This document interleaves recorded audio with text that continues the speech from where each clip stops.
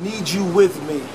Interesting enough, toward the end of that song, we actually go into an African type of feel, which actually is Swahili, which is kind of cool. We're on the African continent right now as we speak in South Africa, and that song actually is about traveling the world. About traveling the world. Actually, this song was written by Hops, and he said he got the idea when he was preparing to go. We're getting ready to go on tour, and you know, there's always, you know, wherever we go, we can always have a little bit of home, that being grounded when you have some special thing with you. And that's what this song's about. We want you to always double entendre, as Roger said. So this is another one, no different, but a little more direct though.